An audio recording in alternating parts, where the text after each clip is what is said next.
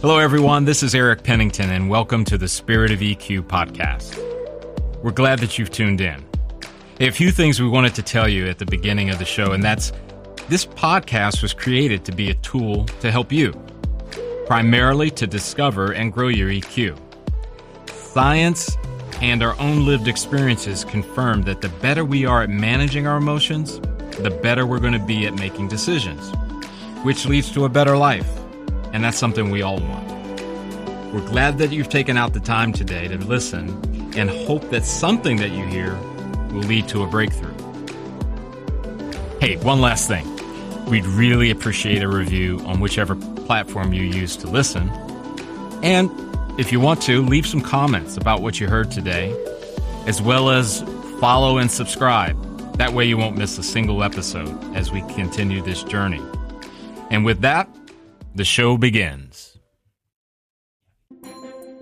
Hello, everyone. This is Eric Pennington with the Spirit of EQ, and welcome to the Spirit of EQ podcast. Today's episode is, I'm emotionally intelligent.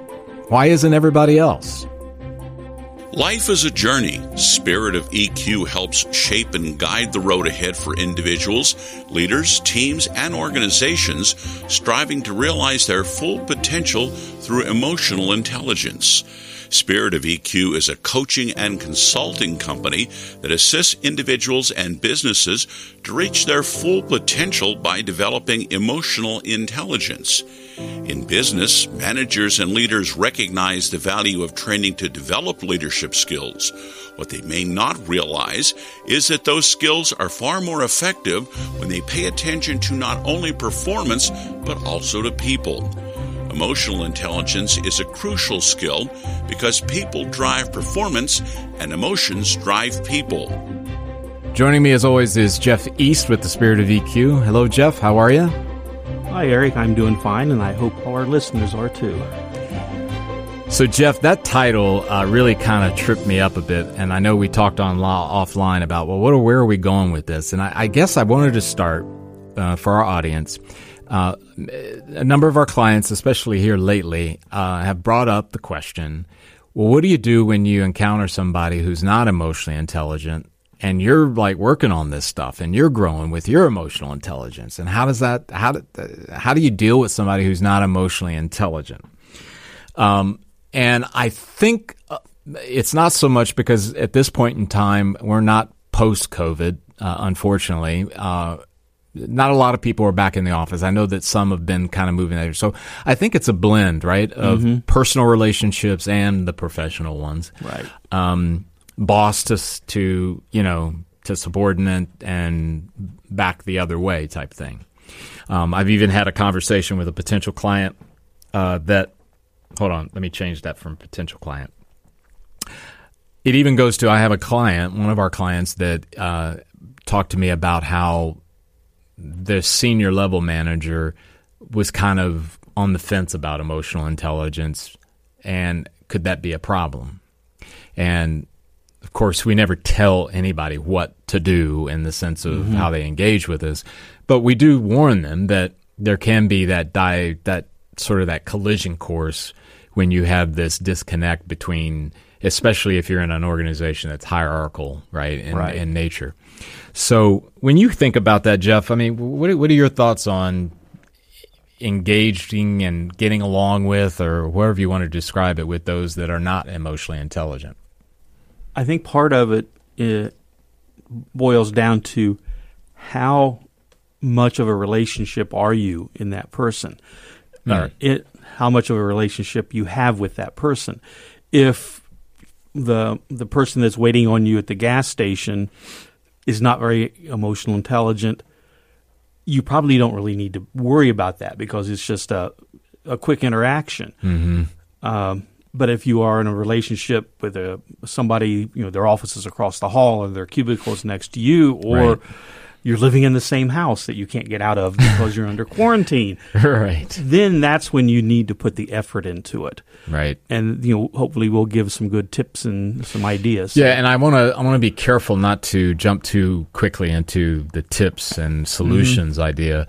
One of the things that's really been crossing my mind, and I've had this question posed to me about how well our business is doing because of things like this pandemic, and that it's exposing the weaknesses and the needs. And I can appreciate that question. But I tell them, it's a double-edged sword. On one hand, yes, it makes what we do much more viable. However, this is messy work. Mm-hmm. And you have these dynamics out there of, emotional intelligence is not necessarily the most widely known, used discipline, learning, if you will, out there. Not to mention the fact, and this is one refrain that I typically go to, and that is people just don't work on themselves. Right. And I don't throw that out there to say it's because they don't care or it's because they're lazy, or it's not an insult. Because some of it, I think, is just, at least in America, it's kind of a cultural norm in a way. Mm-hmm. And I look at that and I go, okay, isn't it ironic? We have all the information to just about anything that we'd want to know. We can get it probably in about 5 seconds by doing a search on Google. Mm-hmm. If our boss says, hey, we've got this project and we need to have it done in the next 2 months, all hands on deck, people will rise to that occasion. When you say, hey, you know what, you should spend some time working on you, it's like you get that look. You get that strange silence like, well, what do you mean? And I used to think it was because shame on you. But as time has gone on, Jeff, even before you and I met, I started realizing, wait a minute, I think this got into the water somehow. Because it's not that very rarely do I encounter people who are like, hey, I don't need this. This is not important. I'm not important. What's most important is that I get that next promotion. I don't have anyone. I can't think of anyone that I've interacted with that had that sort of hardened approach about it. So some of the problem maybe is it hasn't become culturally normal to really not work on yourself. Right. So if what I'm describing to you is true, even partially, what other problems do you think that has caused us to be maybe not the most emotionally intelligent society? I think some of them are, you have to succeed at any cost. It's about me getting to where I want to be, whether it's the promotion, whether it's I want to be living in a $3 million home or driving Lamborghinis or whatever that is that's driving you. And when you're focused on only that, there's no room for anything else. Yeah, because that almost speaks to the idea of like a glass that has, a 16-ounce glass that's full of water up to 15 inches, right? Mm-hmm. Or 15 ounces. Mm-hmm. And you can't pour. I mean, if you do pour more, it's going to end up, you're going to have a mess. Right. Right?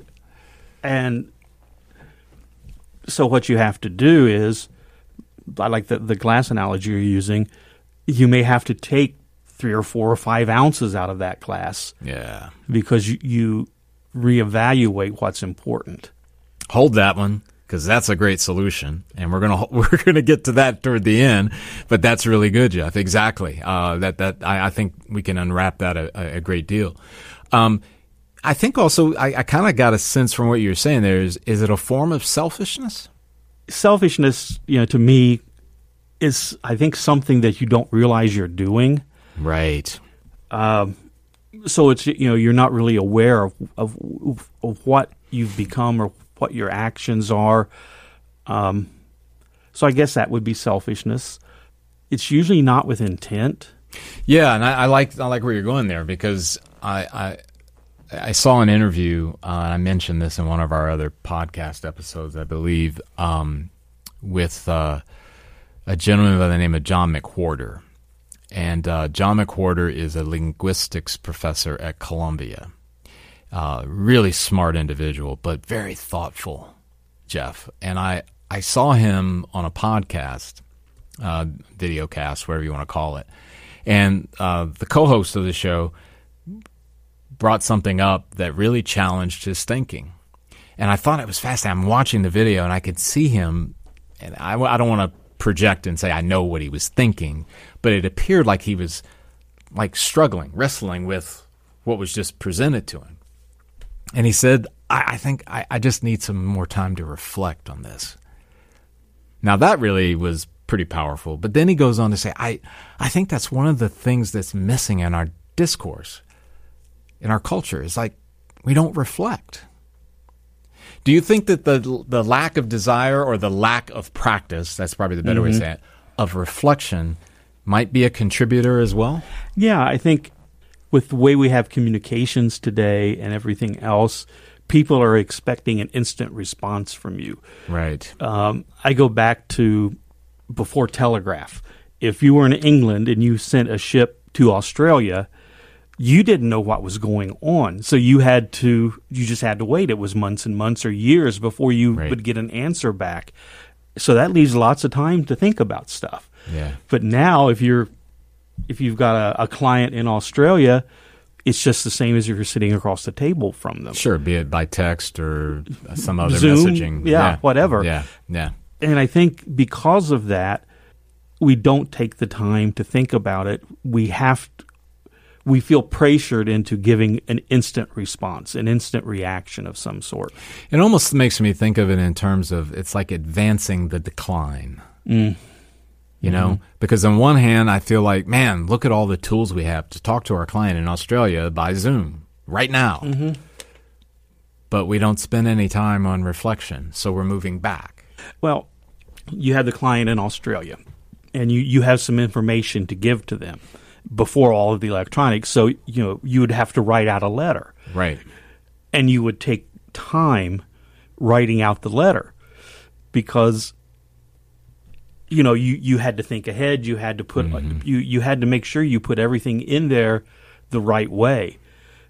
And then when that person would get the letter, their response would be the same way. Well, this is going to take a long time to get there. I'd better make sure I'm really saying what I want to say. And I think, that's part of the decline you're talking about. Well, and I think there's another thing that comes to my mind, and one of your favorite thought leaders, Brene, I think she pronounces it Brene? Brene Brown. I saw an interview with Tim Ferriss, the 4-Hour Work Week. I always call him the 4-Hour Work Week guy, but I know he's done more than that. However, and she talked about this idea of curiosity, the importance of it. And you and I have talked about it probably to the point of nausea for our audience, but we talk about it a lot inside the podcast and outside with our clients. This idea of being able to look at a situation or a problem and tackle it from a curiosity perspective and not judgment.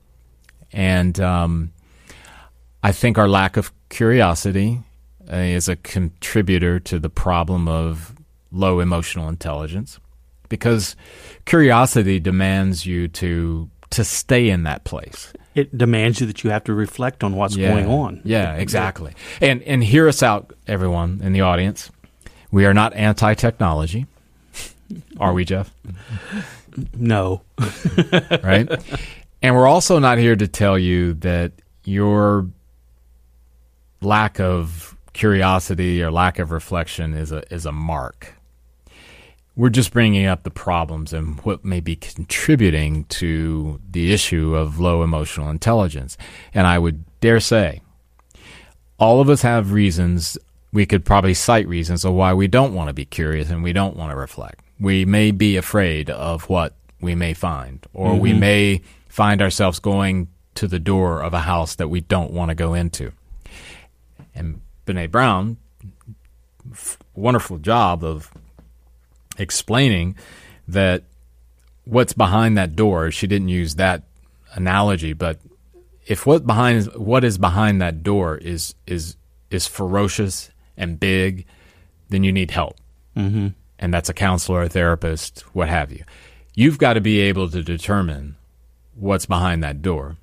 If it is not that ferocious, if it is just something that, hey, I wish I would have taken this turn versus that turn 20 years ago, maybe that's one you can handle on your own, or maybe with the help of a friend.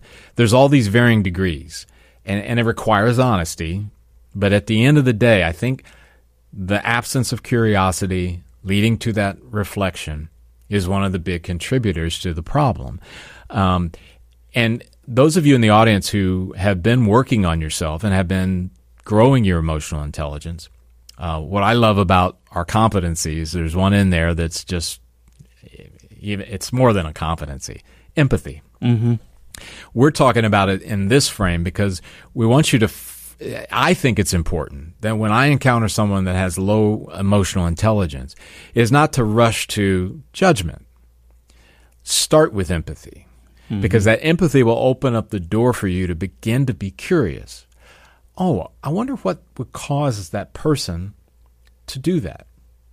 And the self-empathy part is what causes me to do that.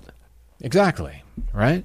And I think that's key, and that's where we wanted to go with this. We want to identify the problem because it is a problem. Mm-hmm. There's no doubt about that.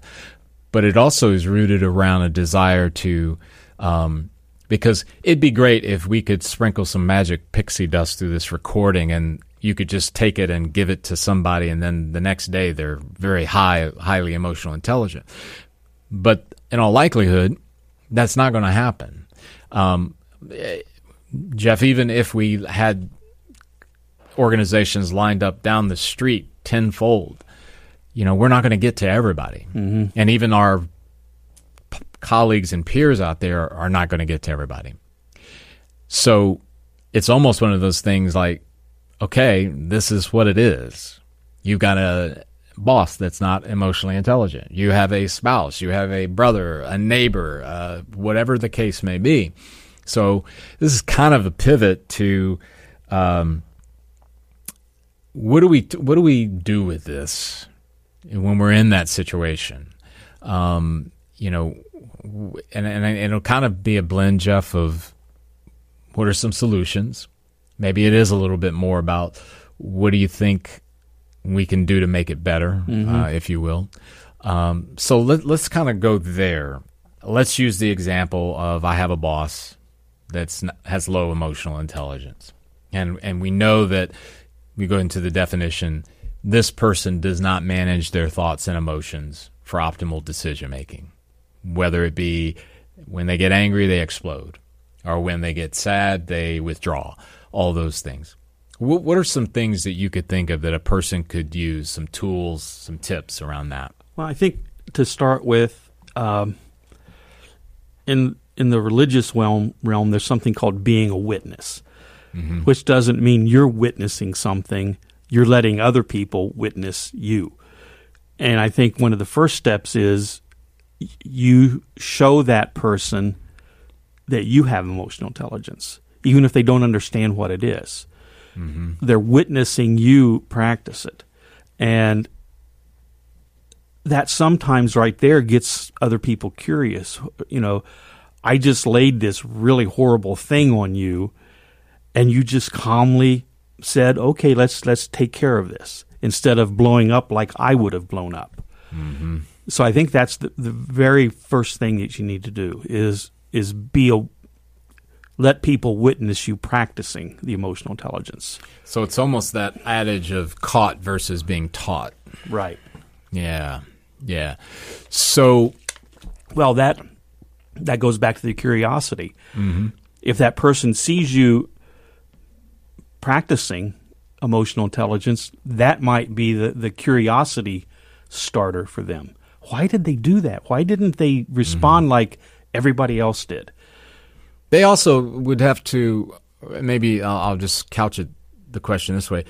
Do we need to be in a place where we need to understand that this is not an overnight job, right? Right. It's not Exactly. like they witness you being emotionally intelligent and they come to you and say, okay, I got to help me out. How do I get to be like you? I mean, it's a possibility, but the probability is very low that that's going to happen. Right. So more than likely, I'm going to have to be in another staff meeting with that boss, for example, and that type of thing.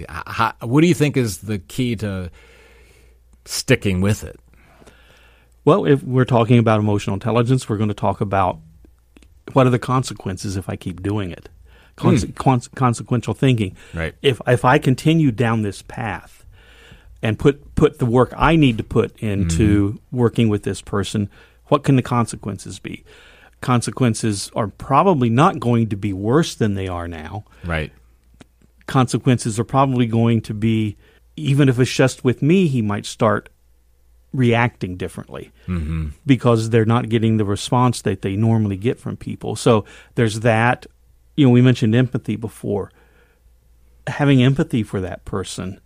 And well, Jeff, what if I say, Jeff, I don't like him. He's a jerk.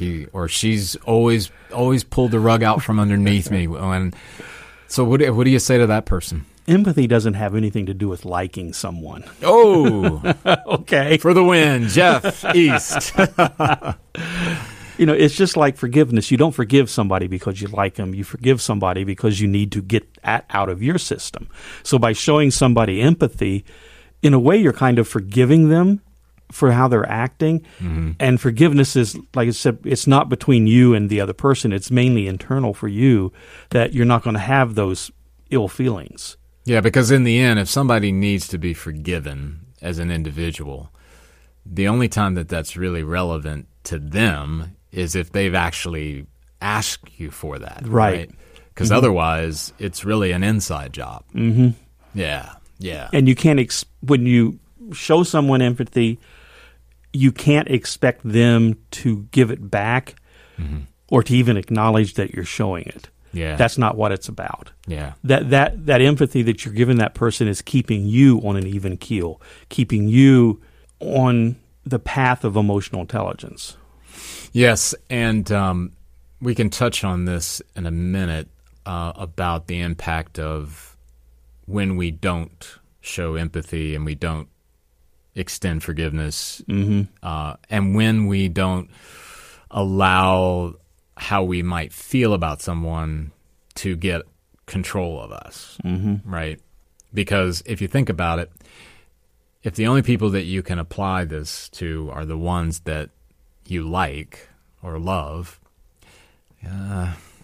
it's going to be a pretty small audience. I mean, in the end, because liking someone can change from day to day, week to week, hour to hour, right? I mean, depending on how the relationship and where it may be. I mean, because it's easy for me to typically point out where other people are missing the boat. It's much more challenging for me to apply that to myself. Right. What do you think curiosity for ourselves, our patterns, our behaviors could do to help in that regard? Oh, it's funny. We just completed a podcast that will be out there for everyone, and we talked a good bit about reflection.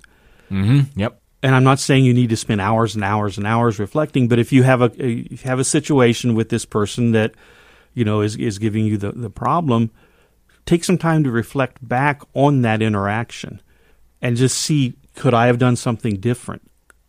Is there a way I could have responded differently to this person? Or think about maybe what's going on with that person. They may be having something bad happening to them. Right. That is causing them to be this way. So just more often than not, isn't that the case? I mean, there's some issue, some trauma, some event that happened. They could have an ill parent. They could have marital problems. The board of directors may be saying, if you don't show a 50% profit this month, whatever it is. Yeah. You don't know that. And that's where the empathy is so important, because you're giving them the benefit of the doubt. Yeah. And by empathy, if you're showing someone empathy, at least in your own mind, you're giving them worth. So, Jeff, they've maybe made it very clear after numbers of years that they're not going to change. However, if the person who is growing their emotional intelligence continues to do that, the value is not based on 1, 2, or 3 people who are not emotionally intelligent, Right. even if they have sort of appointed power, right? Yeah, I think this person that's not willing to change or doesn't have the tools, doesn't have an understanding of why it's important, whatever that is, Yeah. your emotional intelligence comes into play for your own safety or your own peace of mind. Yeah. You recognize that this person is just not going to change. But I can still maybe change the outcome by practicing my emotional intelligence. You mean as coping skills? As a and coping- being, and yeah, being coping able skill. to manage the relationship. To manage it, yes. You use some of the competencies like recognizing patterns. I know this is going to happen. Right. When this happens, this is the way this person acts. Yep. So I'm ready for it. Yeah. They're still going to do it, Yeah. but I hate to say it this way, but I can't think of another way to say it. They can't help it. Okay? So it's just like if you're swimming in the ocean and there's a shark, you know it's going to bite you. So you take what you can to protect yourself. Yeah, precaution. Yeah. So there's that other thing. I mentioned John McWhorter earlier in the episode, and that podcast that I was looking at. I'm going to throw out the recommendation that is very, very important to get into a habit of regular reflection. Mm-hmm. And what I find is that people do misunderstand that idea sometimes. I think they do think, Jeff, it's like you're recommending that they spend hours meditating. Reflection could be that, but reflection also can happen in seconds, right? Right. I mean, the idea of, because we understand that some people are not in a position, they're not in a role in life, or maybe there's a situation in life where you have an inordinate amount of time to reflect. But I think it's like what we've talked about so often about this building of a practice, right? If you have a practice of reflection, it might be for 10 seconds. It might be for 10 minutes. It might be for 10 hours. But it's a part of what you do. Absent of that, if you're not reflecting, you're going to kind of be on autopilot, right? Yeah, and then you're going to be solely relying on your patterns then. Unwrap that a little more. Your neural pathways, whatever you want to call it, you're relying, like you said, autopilot. It's going to take the same course every time. Yeah. This is what I've done before, so I'm going to do it again. Despite what the consequences are, despite what the result is, it's going to be the same thing.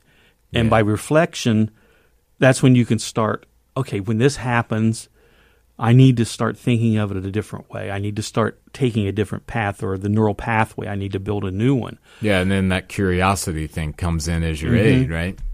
Yeah, you learn, when this person does this, this is how I've reacted in the past, and it hasn't been a good result. Yep. Okay, so I reflect on that. Okay, so what can I try next? Okay, the next time this happens, I'm just going to say, okay. That doesn't mean you're getting trampled down. You just say, okay, we'll take care of that, or whatever this needs to be said. Right. And then you start building on that, and hopefully you'll start diffusing that person, because some people that are acting like that kind of like the confrontation. Yeah, there are personality types that do thrive on that kind of conflict. That's how they get their energy. Right. And what I've discovered is when I've dealt with people like that, when I don't give them that energy, they treat me differently. Yeah. Usually in a much better way. Yeah. Yeah, so there's another tip within that. Another thing that I would throw out, Jeff, is this idea of, and I don't remember exactly, that was a movie, and I think I've probably referenced this before in one of our episodes. It's a simple question. is this making my life better? Yes. And I don't know why that was so profound to me outside of its simplicity, because it just cuts right through. It's like, if it's making my life better, I'm probably onto something really good and I should keep doing it. If I don't know, probably pushes me toward, why isn't it? And then if the answer is no, it's not making my life better, then that's a call. You need to do something. You need to reflect and evaluate it. I know in some addiction realms, with the 12-step programs, that there is that sort of how's that working for you? Right. I think if we could practice that dynamic of, is what I'm doing, is what I'm saying, is how I'm acting, is it making my life better? That's one of the simplest ways I could think of to get you to that place of where, I need to reflect on this. And again, I want to stress to you, and I've used this with clients, right? It's like, okay, why don't you start off with 1 day a week? You're going to spend 10 minutes evaluating what it is you've endeavored to do, your vision, your mission, your goals, whatever. And then you work up to something else. Maybe you work up to, it's now not 1 day, it's bookends, the first day of the week and the last day of the week. Whatever is your rhythm, whatever works for you. But like so much else, and exercise is the wonderful analogy of, if you can build up build a new neural pathway, it will become effortless. Right. Because we've talked about it, Jeff, our brains are super efficient and they're taxed. Because there's so much energy and there's so much call upon our brains to do this work.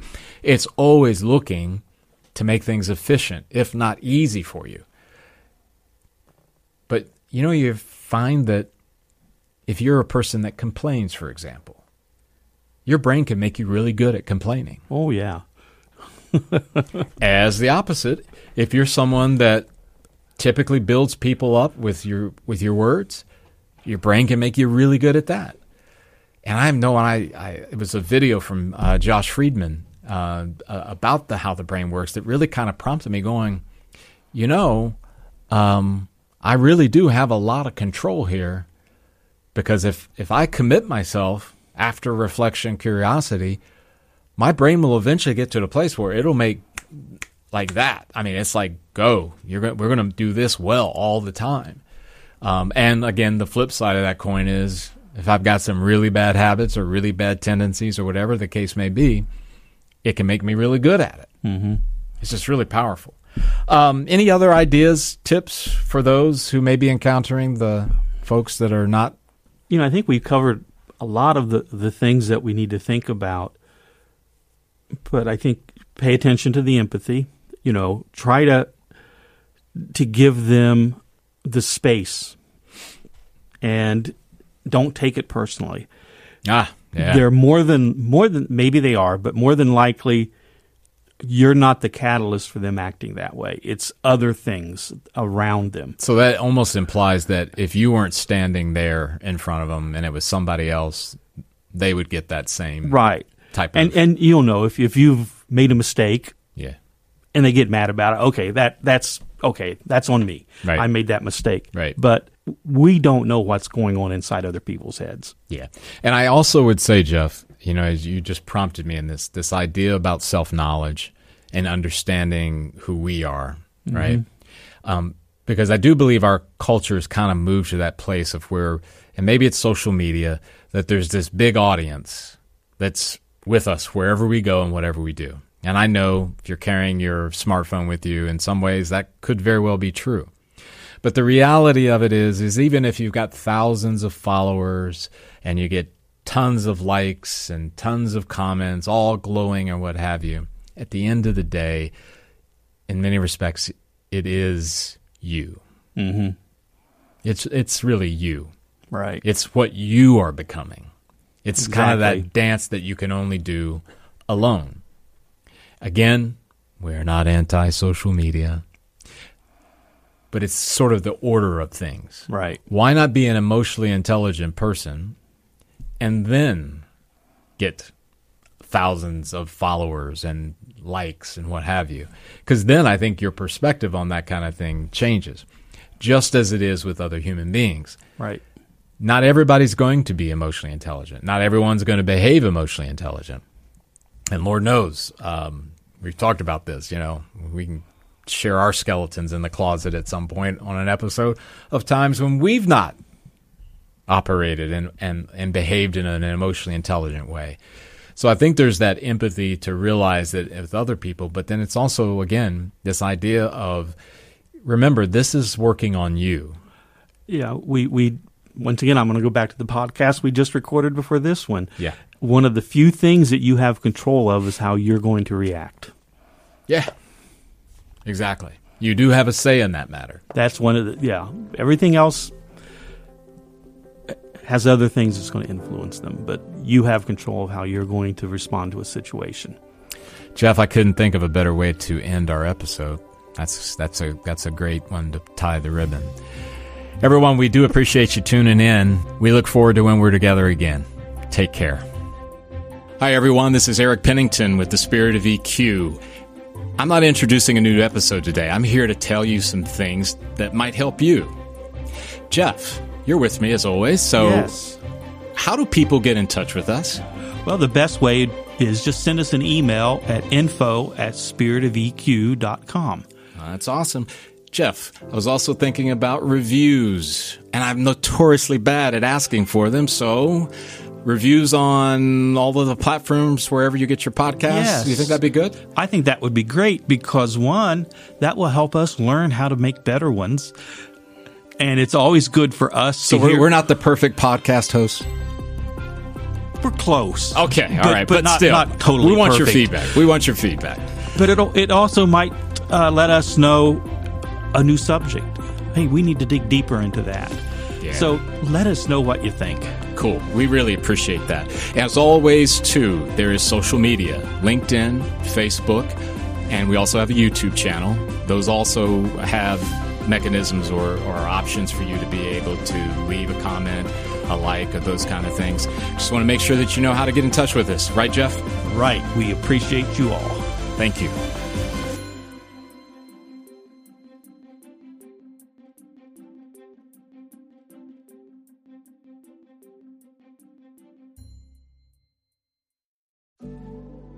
Hi, everyone. This is Eric Pennington with The Spirit of EQ.